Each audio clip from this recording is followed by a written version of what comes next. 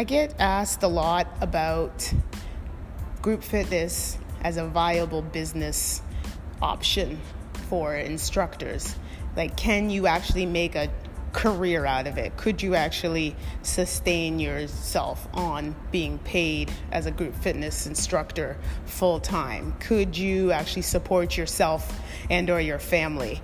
And I usually say absolutely, because it can be and is a business.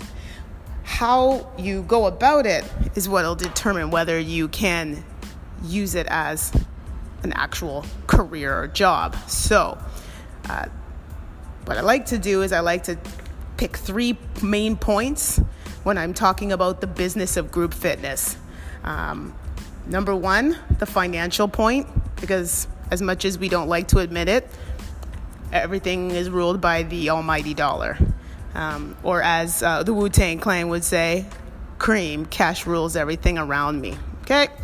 Number 2, people. So clearly you need people to be able to have group fitness programs. You need group fitness instructors. You need participants. If it's a club or a gym or any kind of or thing like that, you need members. And then number 3 point, programming. So you need an actual group fitness program or schedule, the administration around that, etc. So 3 parts to the business of group fitness. Now, from an instructor point of view, the number 1 point, which is the financial point, is money needs to come in. So I think sometimes instructors and myself, I'm totally included in this because I have quite the emotional attachment to group fitness as a profession. We don't understand all the time in certain places that group fitness doesn't bring in dollars right on the outset. We don't see that. Members pay a membership to use an entire facility, and the group fitness is usually included. Now, of course, it does have money tied to it because it's the number 1 retention tool for fitness clubs, and that's been stated. That's facts. Okay. However, on the outset, to see money actually exchanged for group fitness classes, you don't see that in larger businesses. So if you wanted to, you could start your own studio or club or run your own classes out of a building and then charge per class, charge for a session, etc. And that's when you'll see the dollars, the financial part, come in as an instructor for people taking group fitness classes. Okay, so that's pretty obvious. The number 2 point about people. Okay, so as an instructor, it's kind of important that you as an instructor are very qualified, that you put out money in order to get certified and to keep continued education, to grow as an instructor, to present yourself a certain way. Not saying you have to go and do the branded clothing. We had an episode on that. It was awesome. But at the same time, are you investing in equipment? Are you trying your hardest to just better yourself every day as an instructor? Now, that's sometimes not very easy because most instructors, it's part-time for them. And the ones that tend to have classes in prime time or are able to kind of get what we deem the best classes are people that are doing it just part-time. Nothing wrong with that. But I've been asked the question about how to make it part of a full-time career. And so have to bring that point up, that there are instructors out there that they're doing it as a hobby. They love it. They participated. They wanted to become instructors.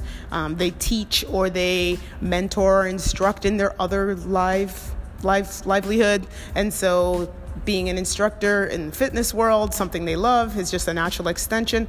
All great, all dandy. Again, if you've got the people, but they're not looking at it as a full-time potential, then you may need to, again, open your own thing, do your own thing so that you are getting the prime times, you are scheduling people in the times that you want to offer the classes that you want, okay? The number 3 point is having the programs for these people. So that's where the fun part comes in. And that's where a lot of us instructors, again, we get upset because there's a program that we're passionate about. There's a steady, devoted group of 12 that come, and just one day, management says, we're taking your class out. Numbers are low. Like, put a knife in your heart, just turn it a couple of times, right, instructors? But again, we have to think about, we're working for someone else. Okay, got to keep that in mind. And it is a business. And if they're not seeing the numbers in relation to the capacity of the studio, then they have to make decisions that way. I'm not going to debate that. I'm not going to fight with anybody, whether it's right or wrong. That's just how it goes. And if you had your own business, you would absolutely have to do the exact same thing. If you were running a class and people weren't signing up for it, and you're only getting 4 or 5 people, but it was costing you to pay for your rent, it was costing you for insurance, it cost, that sort of thing, and you think to yourself it's not enough, or you've done the math ahead of time and you've decided I need at least 6 people, they need to show up, I need to make this much all the time, and that's not happening, then you have to get rid of the program, or you have to change it, or you have to do something. So that's a big part of the business of group fitness from an instructor point of view.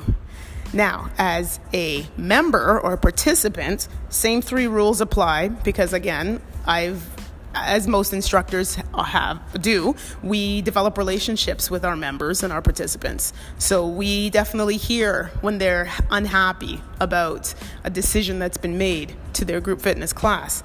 But I always try my hardest to kind of come at it in the same 3 points. Number 1, the financial. So as a member, they want it all-inclusive when they pay for a membership fee in a large facility or even a smaller one. I get that a lot too. And that's fair. That's fair to want that. However, I do try to bring up again that when someone, let's say, gets personal training, they put money up front. They put a large sum of money up front.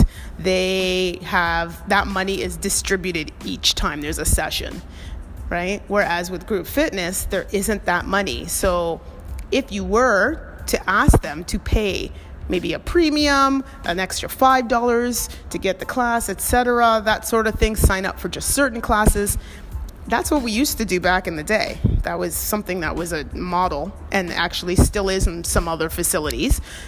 Paying per class, paying for a class pass, a card where you get to take so many classes, and you buy them. Once you run out, you buy another bunch, right? It's unlimited to what classes you can do, but you run out of 10, you got to buy another 10. So that money is coming in. Okay, so I try to appeal to the member in that way, agreeing that it's horrible that our class is getting cut, but when it comes down to it, if the room fits 30 people and consistently we're getting 12, that's less than 50%. To pay me as an instructor is this much. It's kind of hard. They have to make a choice, right? Now, number 2 point for a member, the one about people and getting people in there. Okay, so this one is a hard one because participants have their favorites. Okay, they just do. As much as we would like to think that we are good instructors, and we are, and we cover for somebody else, you could put us in the same time slot doing the same class as their favorite instructor, and they won't come, right? So, and you're trying to create a tribe and a team effort, and you don't want it to be that way where it's just one person getting all the people and then their ego gets all crazy. We're trying not to do that, but it's hard because people are people, and they're going to like who they like, when they like, whatever they like. So the instructors, again, for members, they have to understand that if that's what they want, they might need to pay more. They might need to, and then that could be reflected back to the instructor in a form of bonuses, etc. Okay, if you're dealing with it. I get also the debate from my instructor friends. Well, my class is gave me a class at 4:30 on a whatever day. That's like not prime time. Of course I can't get people. It's location specific. I know that I teach classes at one place at 3 o'clock and 4 o'clock on a Sunday during the school year, and it's busy. Right? I know that there's clubs that have mid-afternoon classes, busy. I know clubs that have really early morning classes that are good numbers. And then I know clubs that, same thing, you put the typical times out there, and people don't come, right? But they go to another club, they'll go to it at that time. All you can do is go with what's happening in that particular club. So it's yes, it's the person, it's the instructor. Again, how do you combat that? As a member, just keep going to where you want to go. There's not much you can do about that, right? And so the big thing for me, I would say to a member as an instructor, just please go, be consistent, make it part of your day, schedule it like an appointment for yourself that you won't miss unless absolutely necessary. Because remember, 1 hour is 4% of your day. So it's when people stop coming, and that's when the numbers drop over a period of time, and that's when the businesses look at the numbers and make decisions. And then the third thing I talked about, right, the programming and the scheduling, just as important for members. Right now, it's hard with the competition of everything out there. So there's virtual fitness, there's boutique fitness, so there's, real niche places where okay, I'm at my big gym that has spin classes, but this one over here looks really cute, this spin boutique, and they have, candles and fancy curtains and so people will go there, right? Or they'll go there because they can go in anytime, and it's a circuit, right? And they can just walk in, start their circuit, do their circuit, walk out.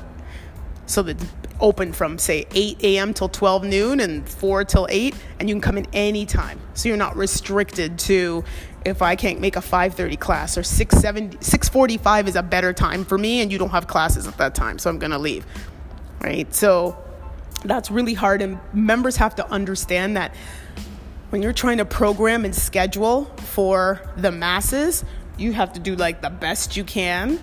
And I respect it when people just can't come, because that's just the time doesn't work for them. So you can't do anything else. You can't have classes running at weird times, 5:37, 6:17. You can't do that, right? Because the masses, I get it, will be able to come to it. There's going to be the odd person here and there that can't come. So that's going to affect the numbers too.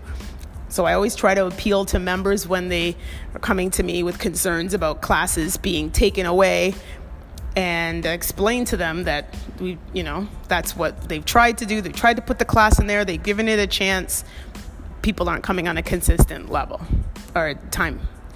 So those are the two things that I always kind of talk to people about from an instructor point of view, from a member point of view, and then lastly, from the business itself. So having been behind the scenes in administration of group fitness programs in small to medium to large organizations, not-for-profit, private, etc., I know that it's not as easy as just making a change that a couple of people want. And I'm sorry to say, you could be 12 to 15 people.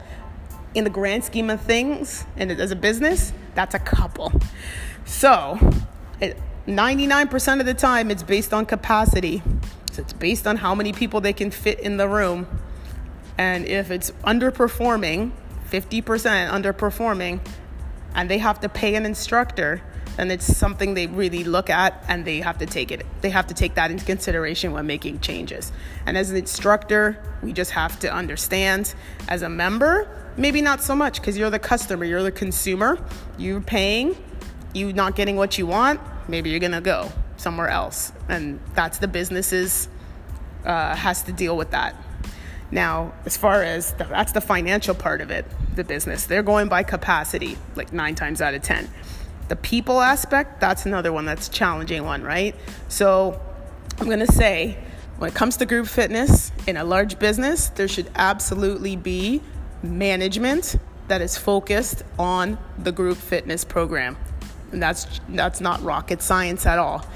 How that's done, that I could debate a little bit.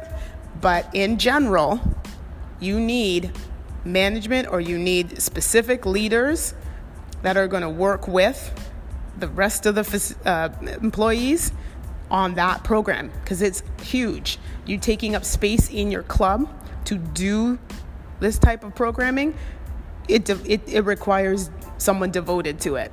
Okay, so they're going to look for people. They're going to look for the right people. They're going to train people, mentor people. They're going to work with the people that are already there, so instructors that are already there, helping them become leaders so that when new people come on, that those people can mentor them and help them. I'm always going to say everyone starts somewhere. I'm very proud of my extensive experience and education, and that I've been doing this for 30 years. But I also have worked with new instructors who are pretty amazing. And if I was as good as they were when I started, who knows where I'd be right now. But it does mean that I still believe that there needs to be effort put into the position. And again, it kind of goes back to the instructors that, part-time, maybe not looking at it from that end of it, and just, they like teaching, they like being on stage, they like talking to people of fitness, and they want to go. Not to say that there's not part-time people that put in a ton of effort, and you tell them, you know what, you should open your own place. That's a compliment. When somebody comes up to you and says, you should open your own place, I would follow you there. But P.S., they won't follow you there, not always. They say they will, but they won't. It comes back to the all-inclusive, paying for things, getting everything in one membership, etc.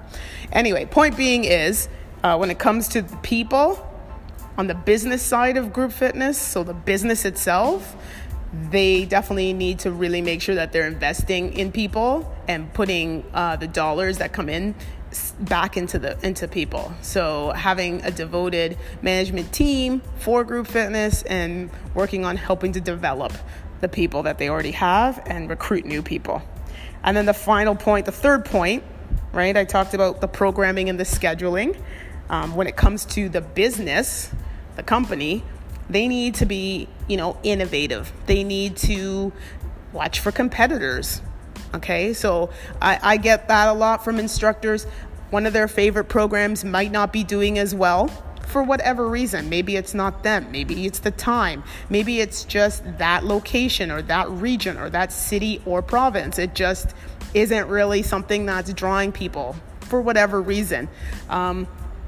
The business has got to make some decisions, and they want to try to stay relevant and compete. I've had people complain and say, well, you're taking away my program and you're replacing it with crap. You're replacing it with this hokey, cheesy thing, or, that type of kind of attitude. It makes it really hard for you as an instructor to go any further, because right there, it's all group fitness. We should all be looking positively on anything that gets people into a studio to work out together. That's how I look at it. Very organic to me. That's always been what it's been about, because I didn't think anything of it as a financial source. I didn't think I could make money at it, really. I mean, I loved everybody coming in and the music playing, and we were all moving to the music, and it was good times. And then I made some friends who are now longtime friends. I've met lots of people. Now they're longtime friends. That's how I always have looked at it. But if you're looking at it as a business, and the business wants to continue to be relevant, then you need to do programs and offer programs all the time. So being open to what's happening, maybe it's something you might entertain, and maybe again, it's time for you to say bye-bye and open your own place, or go find somewhere that you can do your program. I get it. Some of the programs are exclusive. You can't take them elsewhere. You know what? There's a world of programming out there beyond what you're doing, and what you're doing can actually help you. So let's use an example of a dance program that's exclusive, and that if you were to go to another facility, you wouldn't be able to take that program with you per se, but you've been doing it. It's dance. There's so many other dance programs, and if you feel comfortable and you've been doing it for enough times, you can create your own dance class. Okay? You're not going to necessarily copy what they've done, but you're going to use all those years of doing the programs and watching the continuing education and getting continuing education to keep your certifications, etc. And you can easily transition that to something else. So I think when people get upset, the business, all they can do is say they have to move on and move forward. They got to keep moving forward. 21st century, we got to keep going. Okay, so the business has got to really think about programming and scheduling and what they're going to put in and when they're going to put it and where they're going to put it location-wise. Okay, another debate that always happens. This club is top heavy with this type of program, and this club is top heavy in this type of program, and they should put my dance program in there, but it never does well, and they don't try to promote me, they don't do this, they don't do that. You know what? At the time, when it used to be there and they took it out, I get it. It's worth going and checking in again, because you never know, the demographics may have changed over time, right? All you can do is ask. And again, the business has to have that devoted team, that management team that's looking at the trends and the stats and has been watching and could tell you, yes, you know what? 5 years ago, that program didn't do well, but you know what? Let's give it a try, because I can see by my numbers that I'm getting more of this demographic. They might be interested in it. Let's try again. It's when the business, similar to instructors, puts up a wall, puts their foot down, says, no, I'm just not even going to try it. That's kind of business suicide when it comes to me, is what I think. So the business needs to be open that way as well. Feel free, I say, to go and say something and just suggest. As well, the business is always looking for help to promote their programs, right? I get that debate all the time. You know what? They're a big multi-million-dollar corporation and they have a marketing department, and why do I have to promote things? It's the 21st century, and that's what we have to do now. Bottom line, that's what we have to do. So you can't really blame them. I say blame the internet or blame social media, because that's just the way it is. Back in the day, put out some flyers.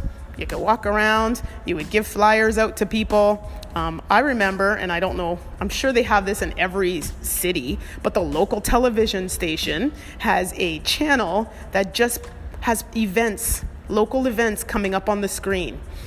Okay, so there's certain times where that used to be what we used to advertise on, like huge for like fitness classes and stuff. Yeah, no, nobody looks at that channel anymore. So not as much, and not for group fitness. It's online, it's the internet, etc. So they can promote as much as they can, and you might not like what they're promoting. They don't think they're promoting it enough. You don't think you know what, if you don't think they're doing it, all you can do is approach, give suggestions, see recommendations from what you've seen in your end. They don't want to take it. You go with what they're giving you, or what they're allowing you to do for promotion, or you go bye-bye. Like, there's not trying to be mean, but it's just, over my years, I've seen it, where it's just, that's what you have to do. You have to kind of go with the flow and understand that there's a business to it, but go with the flow. And if that's not what you want to do, then absolutely you don't need to do it.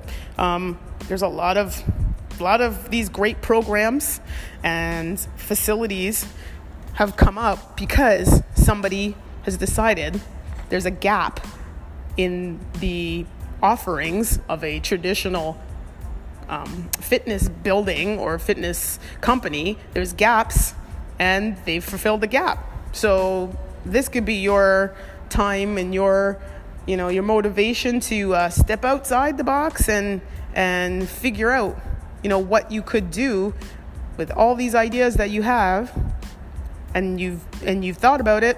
Why not? So yeah, I think the big thing that I just want to finish with is that it's a business. Bottom line, took me a while to get to this. Trust me.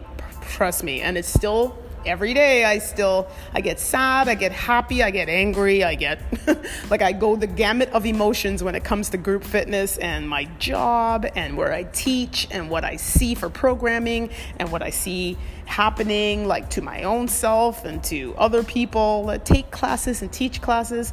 It's still very emotional to me, but it has become a little bit more of a labor of love. So I get it. I understand it. I've learned a lot from what I've seen.